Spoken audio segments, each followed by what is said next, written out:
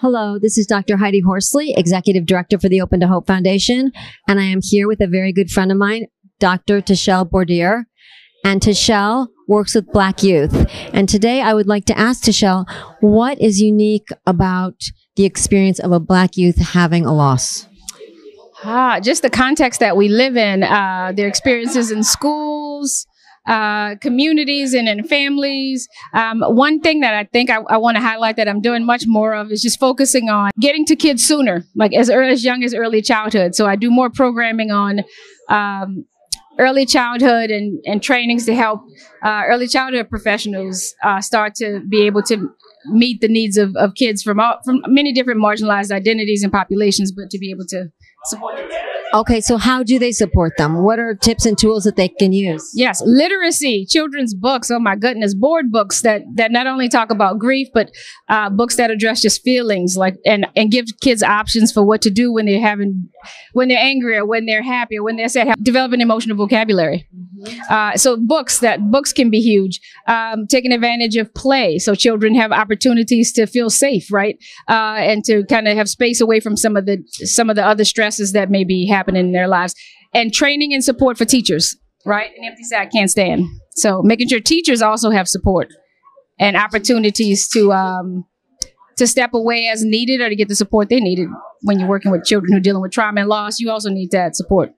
I love that. And Tashel, I know you've done a lot in New Orleans as well as all over the country, but you've said something that was really powerful. You said, some kids have had multiple losses in their communities and in their neighborhoods. And sometimes they go to school and some schools act like nothing has happened. Yeah, that is the case, unfortunately. And again, some of that's due to just having teachers who are also traumatized, right? So in their defense, so they're also dealing with large amounts of grief and loss, losing the students, also student loss.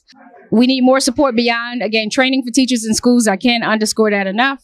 And also opportunities to take advantage of the resources that are already present in schools. So when you're talking about reading a book, poetry can be used in schools to help children see how they express how their poem relates to their own lives, right? Langston Hughes, Nikki Giovanni, like a number of poets. And it shouldn't cost you anything to cover grief. And I think that's really important, right? Grief and loss is all around us. And opportunities to deal with losses in naturally occurring ways. Doesn't need to be a curriculum.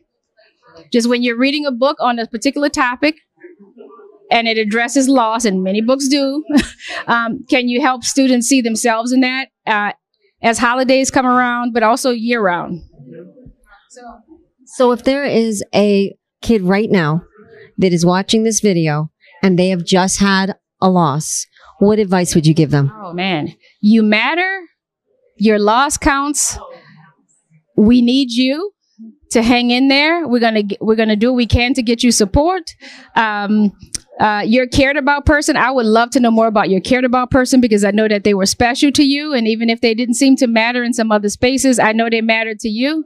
And I would love to see you do what you can to honor your cared about person, because I know that's what they would love to see, right?